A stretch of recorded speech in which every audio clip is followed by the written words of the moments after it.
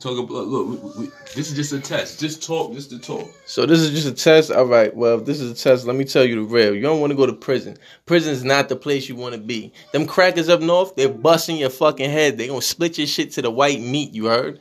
You want to stay out of jail. Jail is not only an institution. Jail is a mindset. You feel me? You could be trapped in your own prison, mentally, spiritually, physically, emotionally.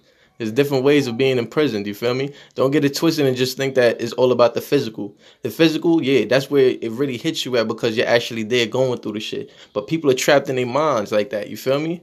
Now, what you got to do, you gotta try to elevate yourself. You gotta want to read books. You gotta want more success. You gotta want that stuff for yourself. You feel me? My name is Crooks. A Crooks, Alex Flex. You already know, man. You can check my den, man. 18A, 1800. You heard? Your boy is official. Stand on my own 2 feet. You heard? 10 toes down. Made it home. This is just a little brief, little something light. You heard?